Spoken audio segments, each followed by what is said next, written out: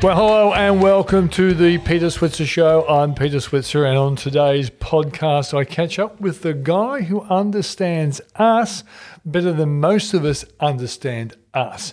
He's demographer and newspaper columnist Bernard Salt. Bernard went viral a couple of years ago worldwide when he was wrongly accused, he says, on Twitter and other social media platforms for bagging young people for wasting their money on treats such as smashed avocado. Bernard will right that wrong, but he's also worried about our love of intimate restaurants in the cool and groovy suburbs of our capital cities, all because of a little thing, no, a big thing called the coronavirus and its long-term effects. Well, let's just see what he has to say about that, and I hope he's wrong, but he could be right. And then we meet the CEO of a gold mining company only a stone's throw from Melbourne. You wouldn't think that would happen nowadays. And finally, we catch up with the founder of Tilly Money, Maureen Jordan, to see what interesting things Tilly Money is out there teaching us all about money. Well, joining me now is a guy who I often think of as Mr. Australia. Now, he would probably laugh at that, but when you think about it, all the columns he's written over the years are all about us. And so in many ways, he has internalised, I think, the Australia that he describes. Bernard Salt, thanks for joining us. Hi, Peter. Am I going too far to call you Mr. Australia? Well, I don't think in the traditional sense that I am in any way Mr. Australia, but I will say that I find the Australian people, our geography, our demography, our culture, and our shifting and shuffling around Australia endlessly fascinating. I might have the memory of a goldfish, but I never cease to be amused by or engaged by the how we are populating and behaving in Australia. Yeah. Now, a lot of people might have got to know you when you had a shot at poor young people and their passion for smashed avocado. And I'm bringing that up so people say, oh, yeah, that guy.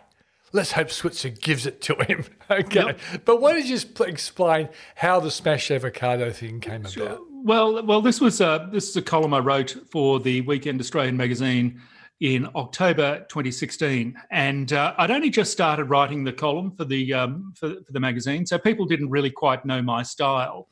And my style is that I can occasionally be satirical.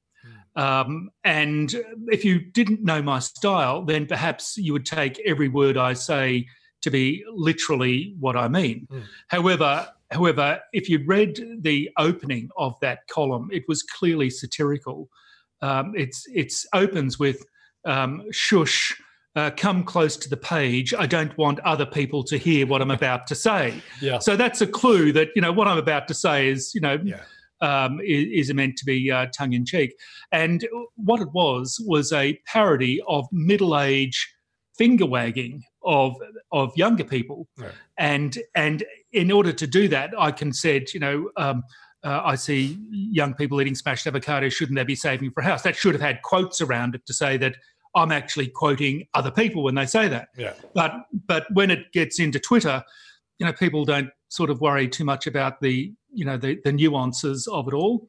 And look, I have to say that here we are 4 years later, and everyone seems to get what I was meaning, and it's can be great brand recognition. I must say. That's right. I think Tim Gurner might have fallen into it as well after probably reading your column, and he got in a whole lot of trouble on a current affair for talking about. And I think he also was a little bit more sympathetic for younger people. Okay, but let's find out why you thought it was your responsibility to analyse finger-waving Australians and smashed avocado. And I must say, we have an office in Melbourne, though I haven't seen it since March 22, Bernard. The Melburnians do love a good smashed avocado on a Saturday morning, don't they? We do. In fact, yes, I'm a proud Melburnian. And we have a very strong cafe culture, or had a very strong cafe culture, and very European. Certainly, the inner part of Melbourne is very Parisian, I think, particularly in the summer months. We dress similarly. Maybe not quite as haute couture as Paris, but certainly, that obsession with black and culture and, highfalutin chat and all I that think you're a little bit thing. more tolerant than the Parisian when it comes to Australians as well. Well, I quite like the French. I don't find them intolerant at all. But that's because you're a Renaissance man, Bernard. Well, I suppose I also speak just a little bit of French, un petit, a little bit. Look, certainly Melbourne is a very unique part of Australia, very unique culture. Every city, I think, has its attributes and its peccadillos, and we are sort of an outdoorsy dining sort of culture that take our culture quite seriously, I would have thought. And so, yes, again, it's endlessly fascinating how it's evolving or changing, whether it's Melbourne or whether it's Sydney or Brisbane. I find it all interesting. Okay. So who is Bernard Salt? Tough question. Well, I get that question occasionally, and I like to describe myself as a failed history and geography school teacher.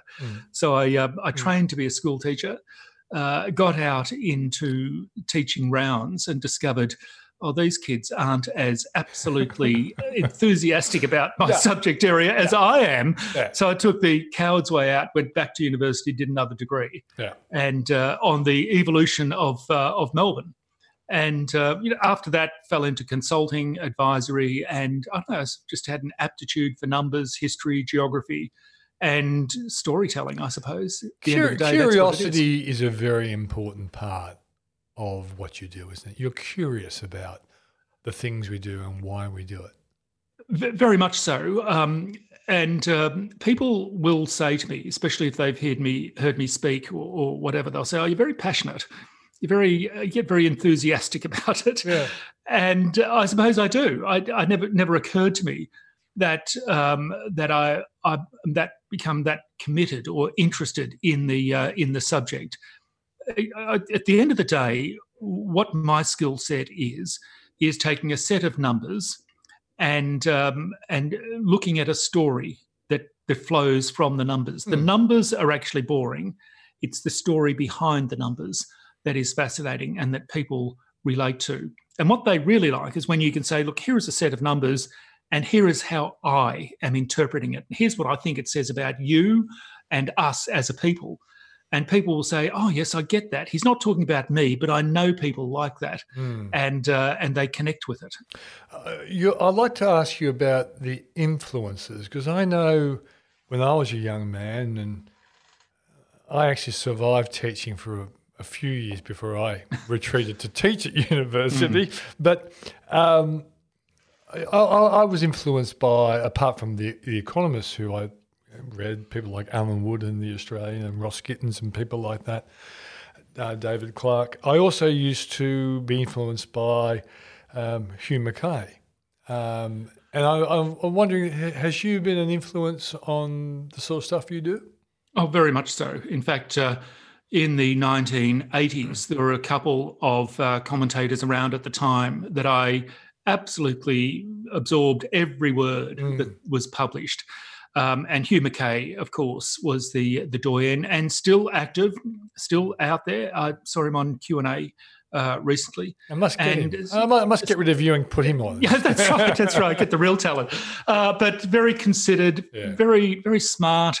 I remember maybe 20 years ago, he was commenting about the census, and he made the comment, we really are a nation of tribes. And I thought, what a brilliant observation. I'd never heard it like that. He just comes in from a high altitude in that calm voice, and you think, it's the impact that an interpreter like that or an influencer like that can have. All of a sudden, you view things differently. The other person whom I really admire them both, is Phil Riven, who's the chairman of IBIS. Yeah. Look at what Phil has achieved.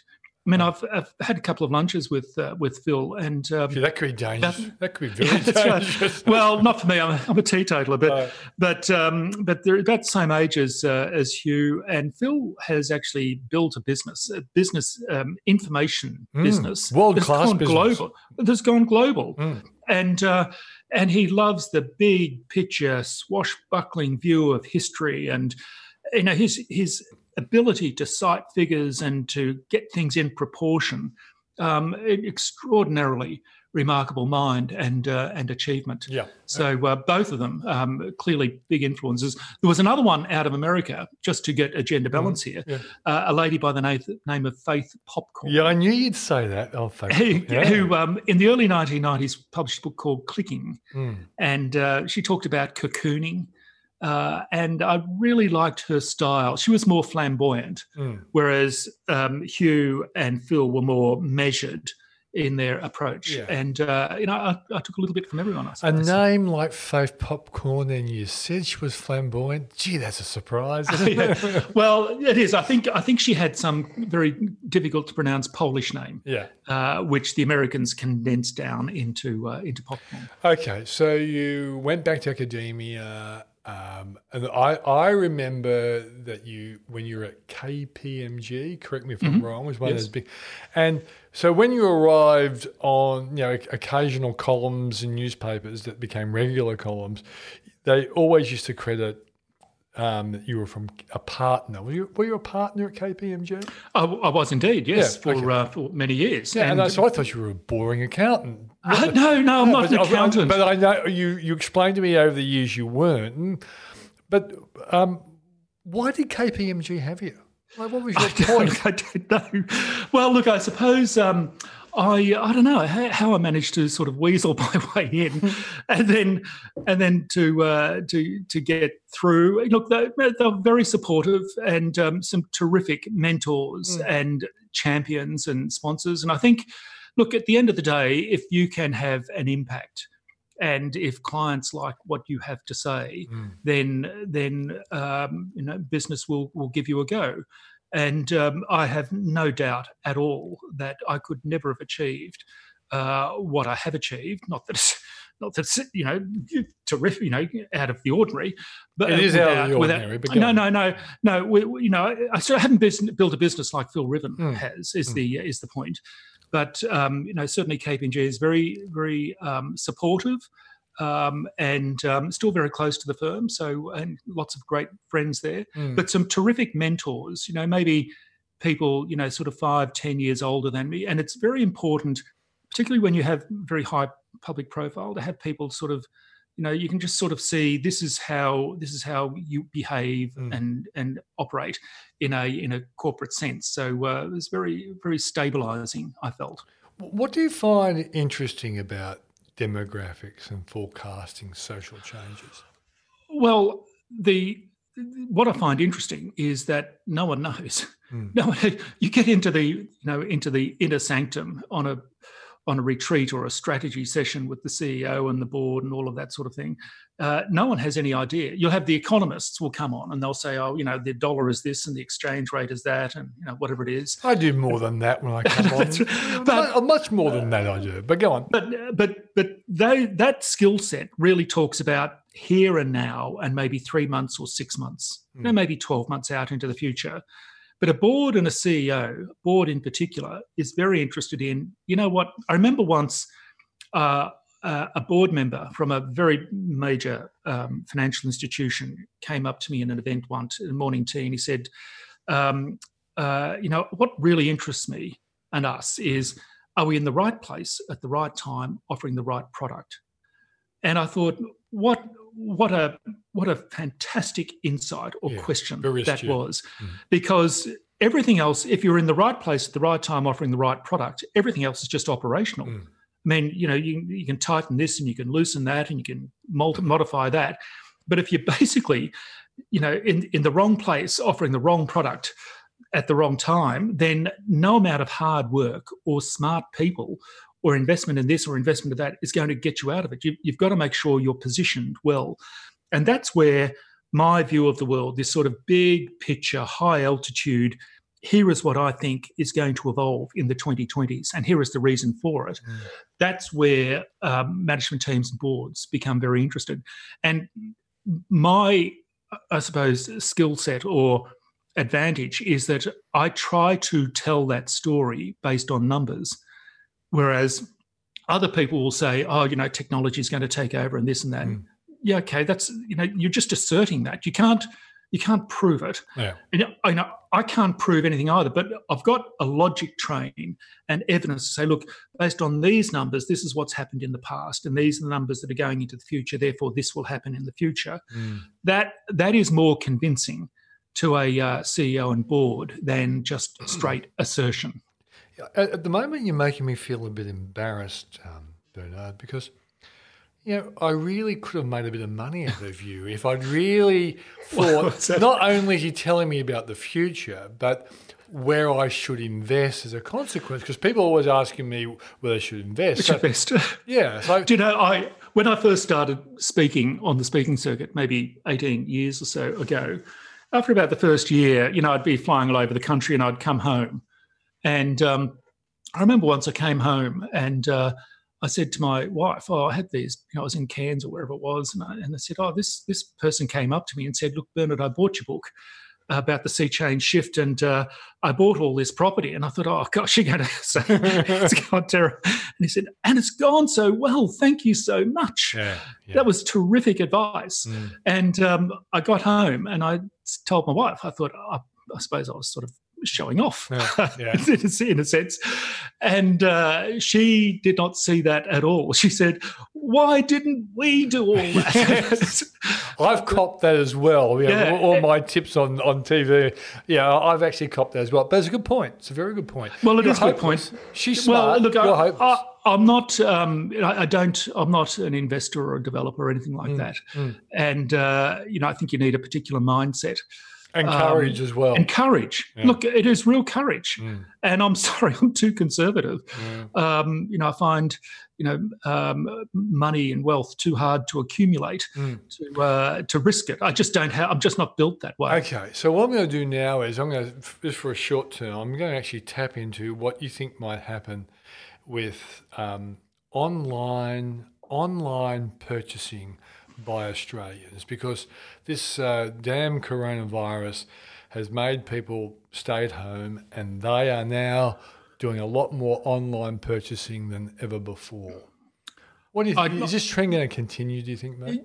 Yeah, I do. I do think it's going to continue. I don't think it's going to continue in a straight line and we won't have shopping centres anymore. But I think that a greater proportion of retail sales will be done through online and delivery to the home. I will say that prior to the coronavirus, I had never bought anything online, ever. Really? My wife had. You are old-fashioned, aren't you? I am, yeah. Well, but I have learnt how to do that.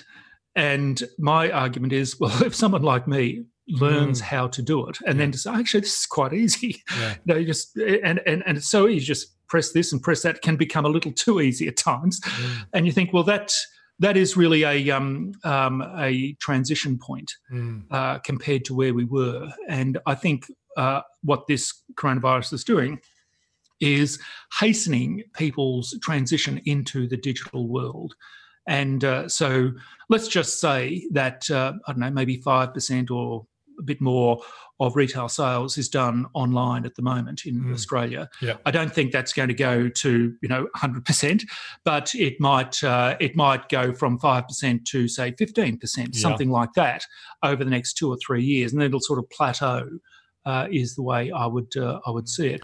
Look, at the end of the day, people still want the experience of going to a shopping centre. There's certain things that you are most unlikely to buy online, like a suit or a dress or something like that, I imagine. But the funny thing is that women buy dresses all the time online, and I say my daughter-in-law who runs a fashion magazine, she got me a Burberry suit online, which I wear today. Fitted like a glove, and was about $700 cheaper than in a shop. So Even old blokes like us can do it, mate. Well, this reflects my conservative nature yet again, that I wouldn't be brave enough. I'd buy a book online, or it's something that I know what it does, I know broadly what its cost is, and it's very, very convenient because you don't have to go down, you have to find a park or whatever. You just, I know that I want that, and you have it delivered. But anything from a discretionary point of view requiring touching or wearing or whatever, I would really struggle with that. I understand other people less so, but it's just not for me. Okay, you are coming across as the cowardly demographer. not that there's anything wrong with that, because you're very honest about it. Let's go to another issue: is what industry, or what business do you think really is going to come out of the coronavirus period in really bad shape? Have you thought about that? If not, it's a good theme for a story. What business is going to really suffer because of the consequence of the coronavirus? Well, I suppose my concern would be for those a lot of those inner city cafes that are very congested, very European. In a French restaurant cafe where you have to pull the tables out in order to get into them, and it's all you can get a lot of turnover. It's good for the cafe because you get a lot of turnover per square metre. And that was all very European and very sophisticated and shishi, I think is the term they regard it to refer to it. I just do not think, even after the coronavirus, I think there will be a nagging doubt that many people have that the congestion that we once regarded as evidence of sophistication and high culture suddenly seems risky. I blame an American academic by the name of Richard Florida, who wrote a book called The Rise of the Creative Class almost 20 years ago.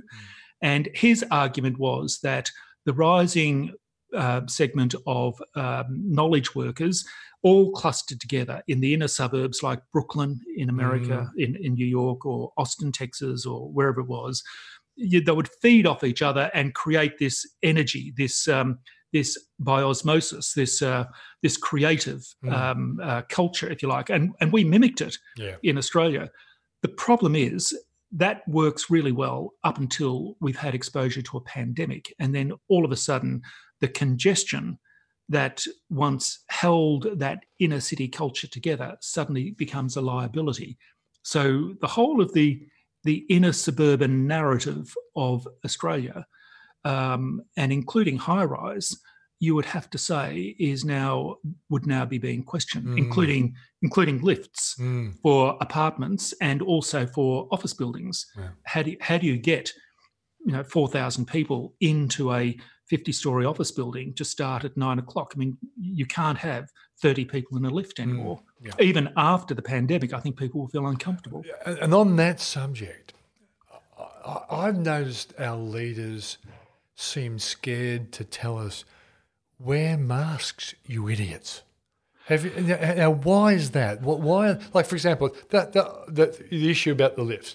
If we're all wearing masks, it does reduce the chances of a problem. But even Gladys Berejiklian, who's doing a pretty good job at using the seek and destroy method of wherever there's a cluster, get in there and destroy it. She hasn't had the guts to say you're not allowed to go on public transport unless you're wearing a mask. What is that? Is it an Australian thing that the leaders are too afraid to tell us to do something like that? I do think that it's a outside a pandemic or outside a direct threat from a pandemic. It does seem like a big step for Australians. Although any Australian that will have visited Tokyo or Hong Kong or any of the really congested Asian cities will know that even prior to the pandemic, it's very common in big cities in Asia for people. Culturally, they were quite comfortable in that space. We don't have that culture, so it seems like a big step for us.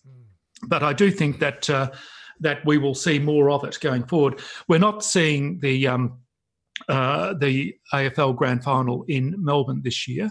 It's not at the MCG, but if you just think about the next one in 2021, And if you could pan across 100,000 people gathered in Melbourne in 2021, let's just say 6-7 months after the worst of the pandemic is over at that time, I think that you would see maybe 10% of the audience or the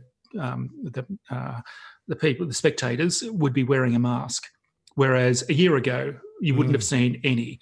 So coming out of this, maybe 10% of people at public gatherings will feel more comfortable if they are wearing a mask. The point you made is that, well, that still leaves 90% that need to be encouraged to do that. I said earlier, Bernard, when it all happened, I said, make us wear masks and put them in our club colours. That's right. There's a business opportunity there, which can to actually promote it. Yeah. Yes, but very early on in the pandemic, the advice, as I recall, was that we didn't have to wear masks, or we shouldn't have to wear masks, whatever. Then it flipped. I never quite understood why. There was sort of like here's some advice, and now we've completely changed the advice in the opposite direction. I think it was political fear. Aussies don't like being bossed around, and the whole concept of, like, I'll wear a mask if everyone's wearing a mask. I don't really want to, but I think it makes a lot of sense. Like if I'm going to jump on a ferry or a tram or whatever, I'm happy to wear a mask. But the thing, one thing I'll throw in to you, I also like it because I'm on TV, a lot of people know me. I thought this would be great. I can walk through, you in disguise. That's right. I walked straight into a shop the first time I wore a mask, and the guy said to me, "Hey, Switz, what's happened to the economy?" And I was wearing a big black mask. They got me. So straight away. Yes. Well, I must say that I'm coming to you from lockdown in Melbourne at the moment, and every day I go for a bike ride. That's my 1 hour exercise. And I will say that Melburnians have been extraordinarily compliant or vigilant in wearing masks. You just do not see people walking around without a mask, and it's so obvious. And you would be challenged if you did. If you were walking on a walking path without a mask, someone would say, call you to account. So, it's certainly something that we have embraced for this purpose. Let's talk about Melbourne. What's the spirit like in the city? Look, I have to say that the first wave were very buoyant. That we've got this, no worries, we're doing well, the numbers were good. And in fact, there was the Ruby Princess in Sydney at the time, and we were thinking, we're pretty confident down here that we had this covered. And then, of course, the second wave really did, you could actually see, gone was the humour. Early on, we would joke, and there'd be funny memes and all sorts of stories about, coping with lockdown and so forth. The humour, I noted, disappeared in the second lockdown. And then, of course, over the last week and a half or so, with an extension of the second lockdown, that's where it's it's certainly become much more much more divisive. Some are for, some are against. I would like to think that when we get through this, that we will actually find it has been a galvanising experience, a bit like going through war, in the sense that at the time, in the moment, you're very frightened, you're very scared, you're very this and that. But when you get through the other side and you're victorious and you've been delivered to safety, then you look back and say, well, actually, everyone did do their bit. Everyone tried. We're all in that together. It's that shared common experience, I suppose. Hopefully it'll create a stronger city on the other side, is the point. Will there be a lasting effect of the shock of having to go into lockdown again? I do think that an event such as this does have an impact going forward. I mentioned, or I have mentioned elsewhere, that things like the Millennium Drought, which was particularly bad in Melbourne. You walk around Melbourne at the moment, and every suburban home has water tanks.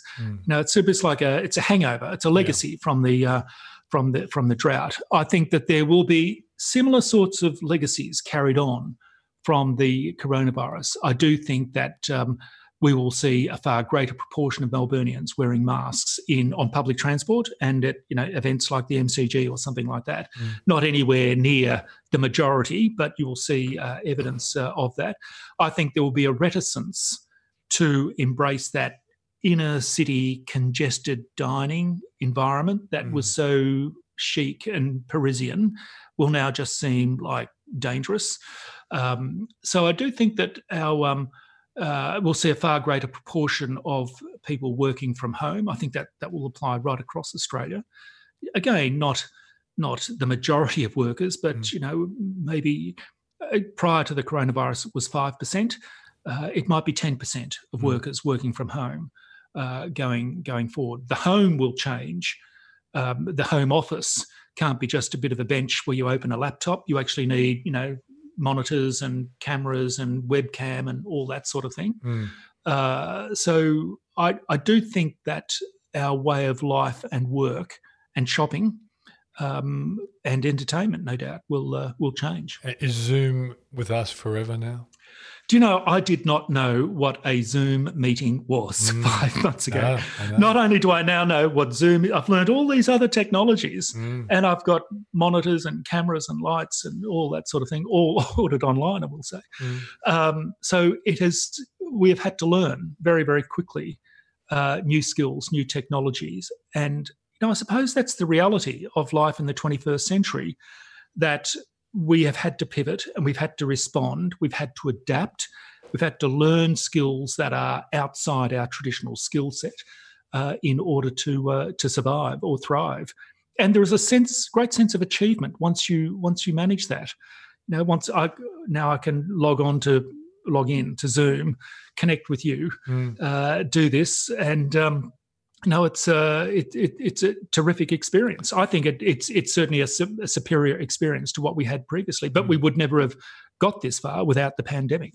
Let's drill down finally to an area that is dear to both our hearts: the speaking circuit, the events that we have gone physically to for, as you say, 18 years. I think I started in 1991. When you think it through, and I'm doing virtual conferences, and I'm sure you are as well. Do you think that these will disappear, or there'll be a yearning for people to get together in these conferences and enjoy the kinds of educational experiences that we've been a part of for a long time? I do think that the corporate event conferences will be back. There is a lot to be gained by having people in the same room. As much as riveting as speakers like yourself and myself are, Peter, absolutely, I agree totally with that. The reality is that a lot of people's experiences with conferences come from the chance meetings and the chance discussions with their peers or competitors or whatever, being in the same room. At the end of the day, humans are tribal people. We enjoy and benefit from moving and mixing and together, riffing off each other, learning from each other. Certainly at the moment, the speaking circuit is now virtual, as you've said. There's also a hybrid model emerging. So I did an event last week where I was on a screen beaming in from Melbourne, but there might have been maybe 50 people in a very large conference room. As such, so you can actually get this hybrid event as well. But look, it may well be. I don't really expect in-person type conferences to kick off until the first quarter of next year, and even then, maybe in a limited capacity. Yeah. So airlines, do you think that they're going to suffer? Oh, absolutely. Well, absolutely. Airlines. I mean, international airlines. Qantas must be. It's just very badly affected by this event. And I've suggested things like, I have no idea how long it's going to take to get a vaccine up, tested, and across all the population. I mean, that is going to take years, I would have thought. The whole industry, the speaking industry and the hospitality industry and the aviation industries as well, there'd be a game changer if there was an instant coronavirus test. You know how you go into a shop and they'll put that temperature gun on your head? But if that could turn up and say yes or no, you would know instantly that this person is affected, and then they would be denied entry, and there'd be a protocol to manage that. If you could not board a plane without having that tested negative, as soon as you got off the plane, you would be tested again.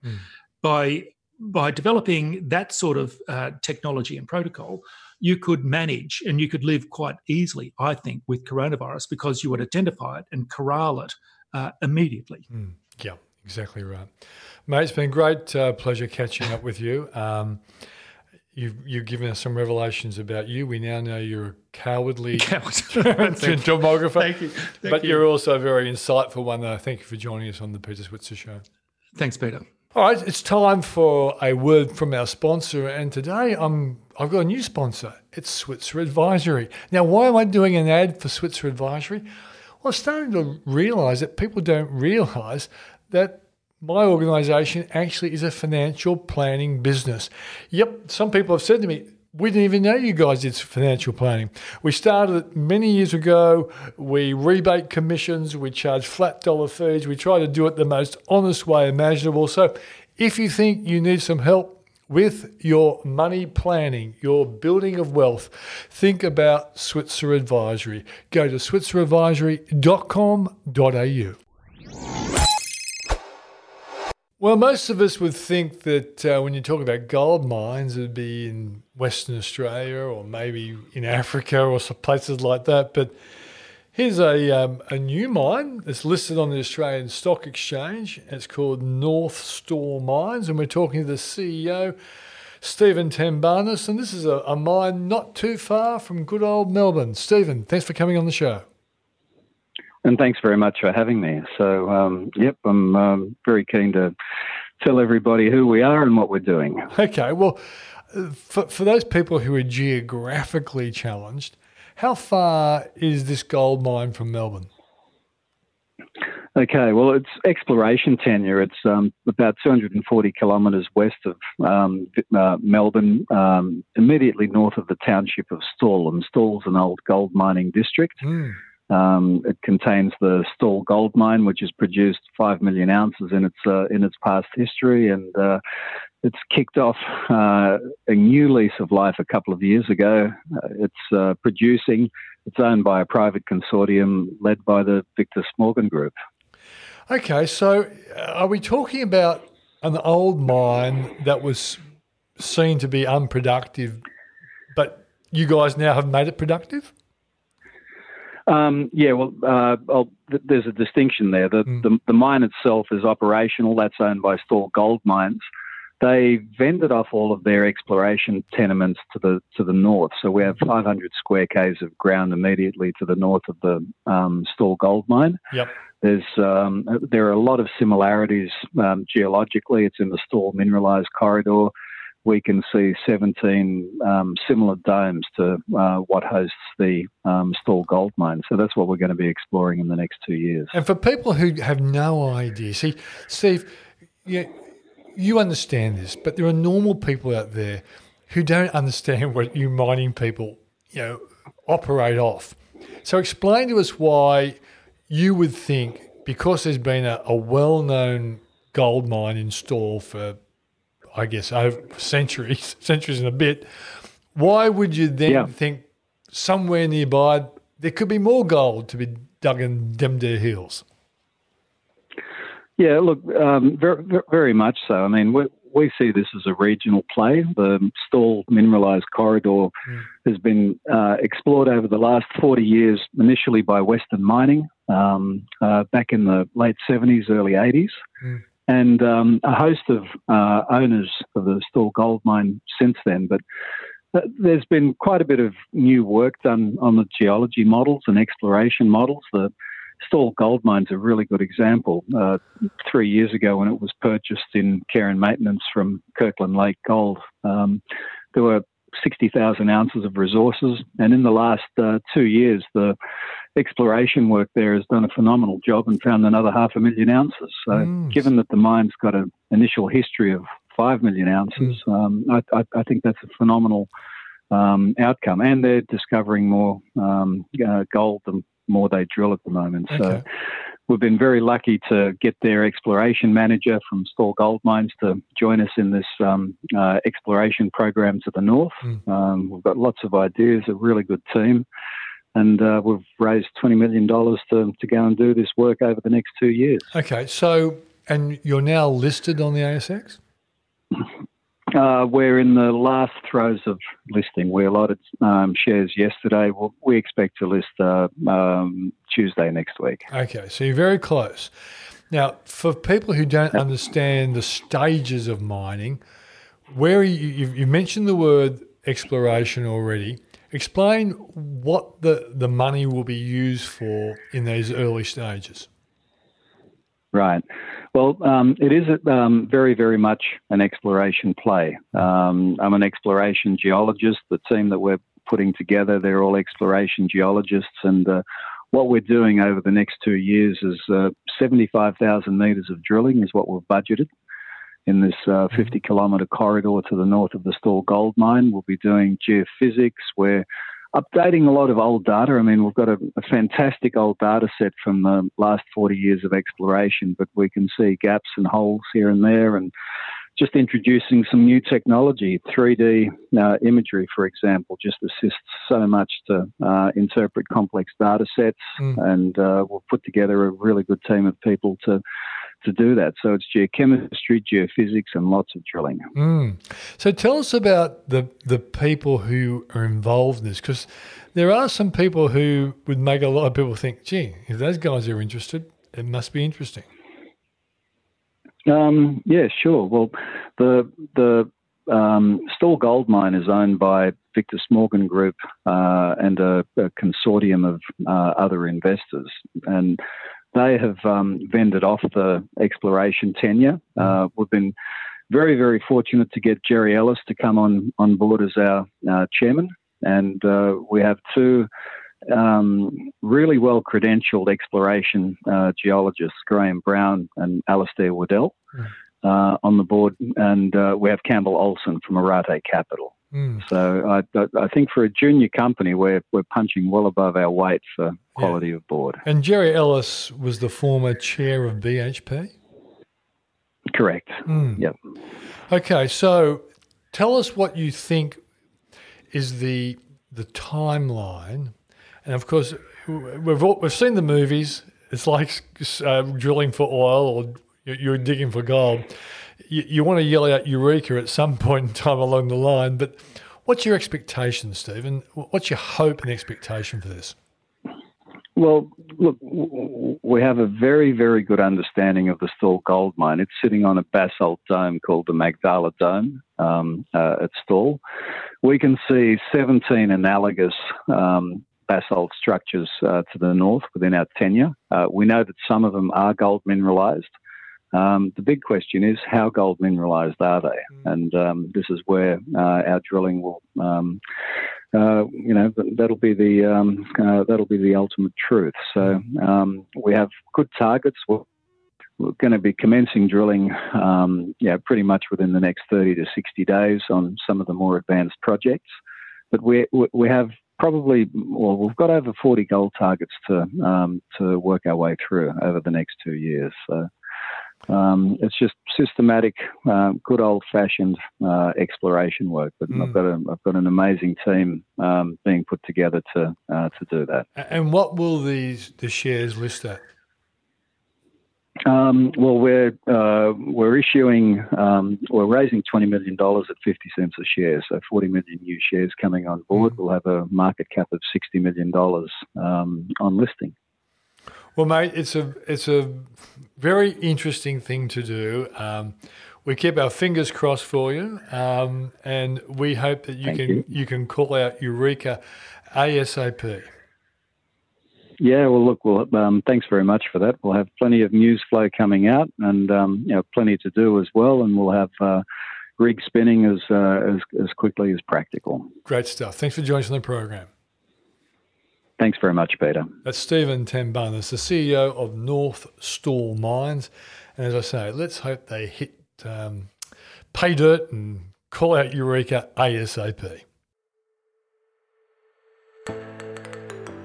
Hey, Peter. Hi, Claire. Did you know that women retire with 47% less superannuation than men?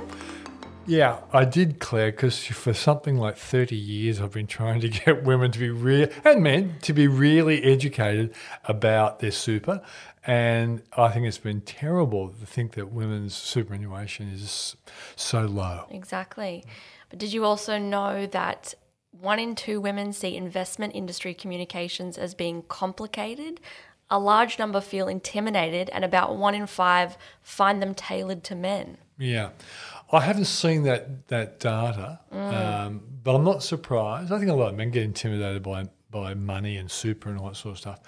But one thing I have learned over the years is that when women get really interested, they're better at managing money than men. Exactly. Oh, I see how quickly you came in on that.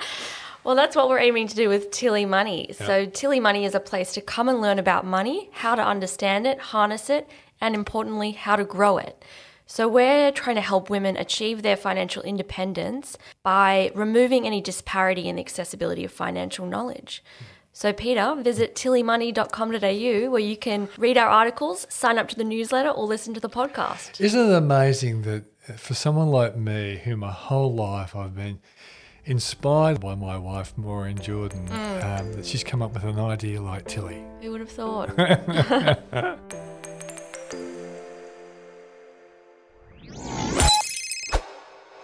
Well, this is our regular catch-up with the inspirational founder of the Tilly Money website. This website's been designed to try and educate more and more women about the wonderful world of money.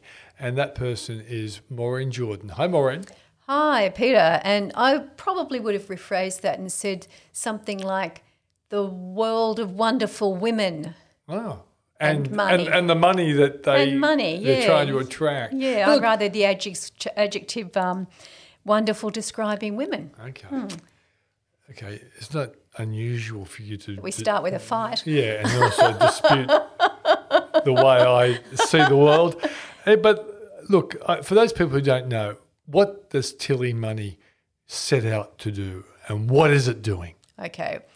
Well, we're setting out to lift the financial understanding of money for women in particular. We're not excluding blokes, but historically there's been emphasis on money and education about money, and jobs in the money world has been very male-dominated. So the idea behind Tilly Money is really to lift the financial education of women. They're in focus, and then through that, the thing would be that it leads to greater financial independence. So if we had a really key goal, it would be the financial independence of women, because that's a very empowering thing, you know, to be able to know that you can financially look after yourself no matter what happens. Do you think women become good at money or better at money when they're thrown into that difficult situation when they might be in a relationship, a kid comes along, you know, they might not be working full-time anymore, they've got home loans and all that sort of stuff. And then all of a sudden they have to step up to the plate and they actually do learn a fair bit about at least budgeting and making it work. I think if they've had a good role model, they do. You know, like if they've had a parent, an aunt, a close friend, somebody there who's always been in the background and they've seen, you know, by osmosis or by example that they do. I don't think necessarily. I think, you know, some women are good at money, some aren't. Some men are good at managing money, some aren't. But this is just more than about managing just your household finances, because I think a lot of women have been pretty good at this. This is about learning how to make money. Yeah, build wealth. Build your wealth, yes, more than anything. Okay, so what have been the big hits that you've delivered on the Tilly Money website over the past month? Well, we've tried to have a real diverse content, even in the way that we present it with television, videos, I should say, TV kind of shows, and then we have podcasts where we interview, you know, notable women and women who've got a real story to tell, and they become the role models in this thing that I always talk about called my skyscraper of role models. So, and we also have a lot of articles and how-tos, and that's the first stage of Tilly Money. There will be other stages that come in as we progress the development of the website. But so we've had a cross range of different articles. You know, we've looked at the situation with AMP and QBE, and we're always focusing on money, but what's been going on in corporate Australia to some extent, there's been discrimination and harassment. These kind of things are coming more and more to the surface, and hopefully we'll unearth them and then just work the way we're supposed to work as equals. Both those cases, AMP and QBE, ended up seeing CEOs getting the chop. Yeah. Chairmans have gone. Yeah. In one case, it was harassment. In one case, it was just basically a relationship. But it's a minefield now for all people in the workplace if they're starting to think about having relationships at the highest levels. Oh, very much so. And, it begs the question, would women be better, in higher levels, or would at least a representation of women? So if you had as the leaders of companies, whether that be on the boards or within the company itself, CEO and senior management, if there were more women, would this harassment and discrimination go on in the first place? And those kind of things, need to be addressed. And I note with AMP, we've got a female chairman there now. So it's serious stuff, really serious. No one should feel harassed, sexually harassed or discriminated in the workplace and then be, compensated, pay kind of like quiet money, to shut up and go away. And the funny thing is, you can never shut these things up. They always come to the surface. The FIRE movement, what's that? Okay, now this is an article that Claire has written, Claire Osman, who's a prolific content producer on the site. And FIRE stands for Financially Independent, Retire Early. And it's a group of young people in particular who they've probably looked at people like us who have flogged themselves to death, to buy assets and to build a business and, largely to have a good life and work for your family. Give people like Claire Osman a job. Yeah, that's right, exactly. She's recording this podcast now and she's got a big grin on her face. But it's a group of people.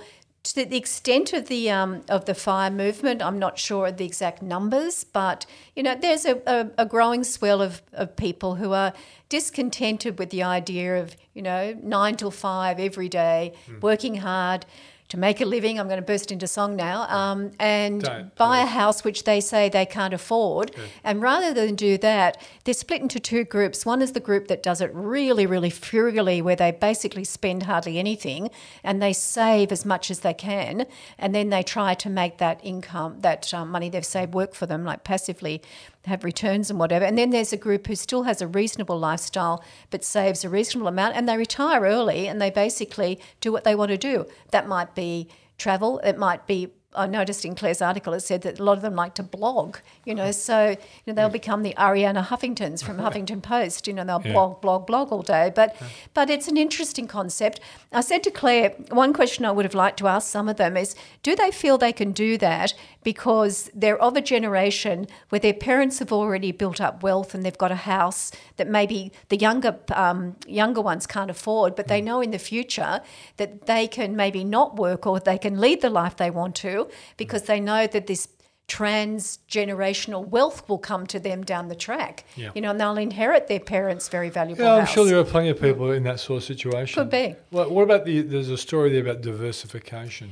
Well, this is something that I did because we're attempting to build up all these modules, teaching women about growing wealth. And, we talked about all the different asset classes, shares, property, collectibles and fixed interest.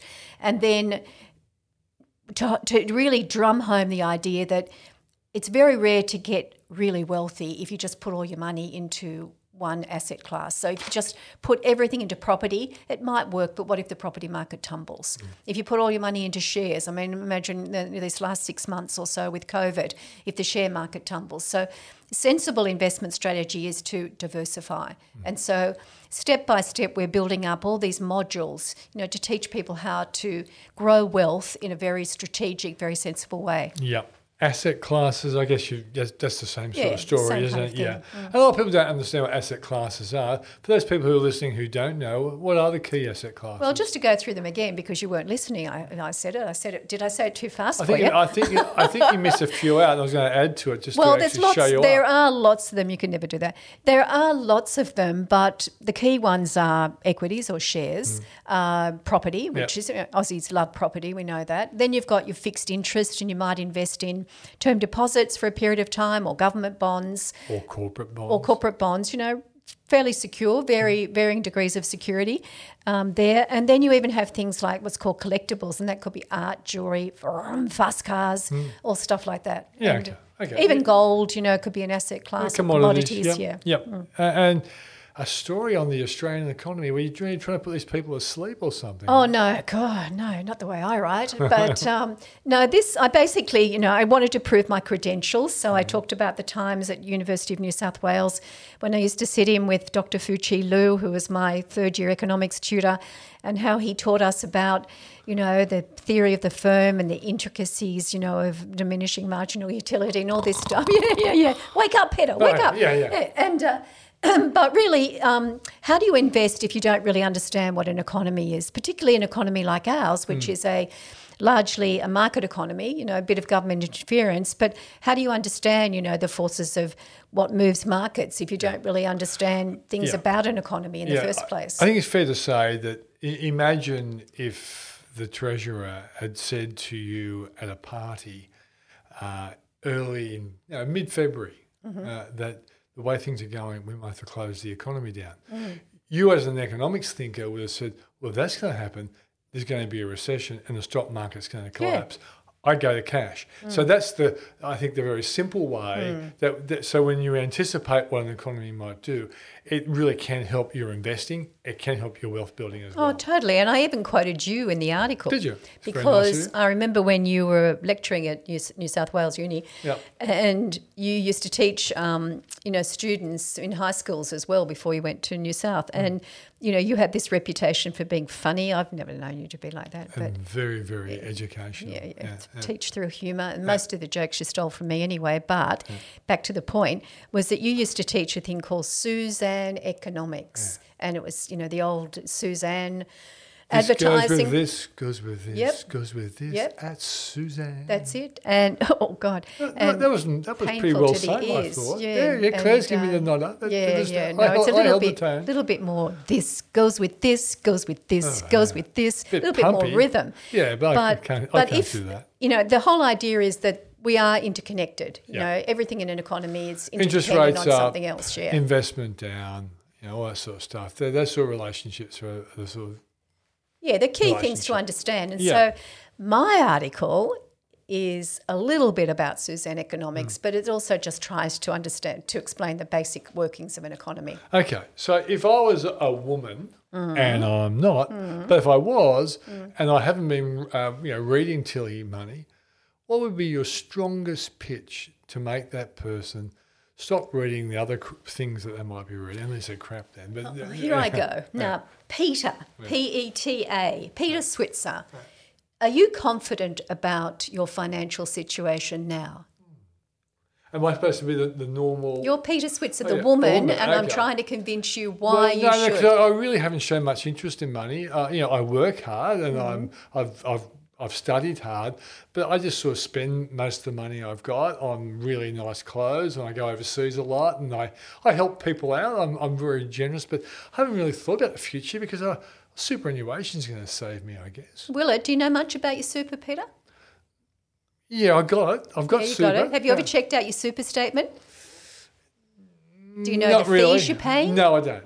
Do you know there could be an insurance policy in your super? I really wished I was as smart as Peter Switzer, P-E-T-E-R, because I'd know all the answers. I'd be saying yes to all those sort of things. Let's have a talk about that later. But do you know that Claire Osman has written a wonderful article that everybody... Is it Claire? No, I think it's Thea. Thea McLaughlin wrote an incredible article about how to read your super statement. And you know why she read the article? Because she wasn't interested in money of that extent. 12 months or so ago, and she ended up checking out a super statement because of an article that you wrote on Switzer Daily, and she realised, that she needed to be in touch with, her super because it was her money, and and could what cost was it you hundreds of thousands of dollars ignoring that kind of thing. Exactly. So, Pete, there is a question that you often ask. P-E-R or P-E-T-A? This is to Peter with an E-R, but I'm going to now ask P-E-T-A. God, you're annoying. And I'm going to ask you... Look at what role model I'm supposed to play, the usual one I play every day or the one you've cast me into. Okay, Peter the girl. Okay. Peter, You sound like you have a nice lifestyle I now. do. Okay. And would you like to enjoy that lifestyle all your life? Of course. And I'd like to share it with the people who I really care about as well. Because I'm a sharing, caring kind of girl. Well, the way that you can do that, Peter, Yeah. because one other question, would you rather be rich or would you rather be poor? Rich is a lot better. Is a lot better. Well, let us help you to be financially better off. Let us help you be a strong woman who can lead the kind of life that you want to lead, that can help other people, that can share your wealth, that can buy things that are sustainable. Go to Tilly Money, Peter, and read the articles. Listen to the podcast. Let us do you one of the biggest favours of your life and start putting you on the road to financial independence. The road to riches. The road to riches. There's no other road. Okay, great. So, look, I think you've done the pitch pretty well. Thank you. If I was PETA, I would be into Tilly Money every day. Good. Okay. Anything else you want to say before I say goodbye? No, just for anybody out there who you're either the PETA kind of person, you might know somebody, you might have a daughter, you might yourself just want to learn how to be more financially independent, go to tillymoney.com.au and you'll be amazed at the variety of content and what it can do for your financial situation. It will really improve your bank account, for your financial future, thank you. It will really improve your bottom line. That's the show for this week. I hope you enjoyed it. Next week, we have a very special guest. We have Peter Credlin. We'll work out where she came from, how she ended up bossing around Tony Abbott, and how she's created a media program and career for herself. Quitting time! Quitting time!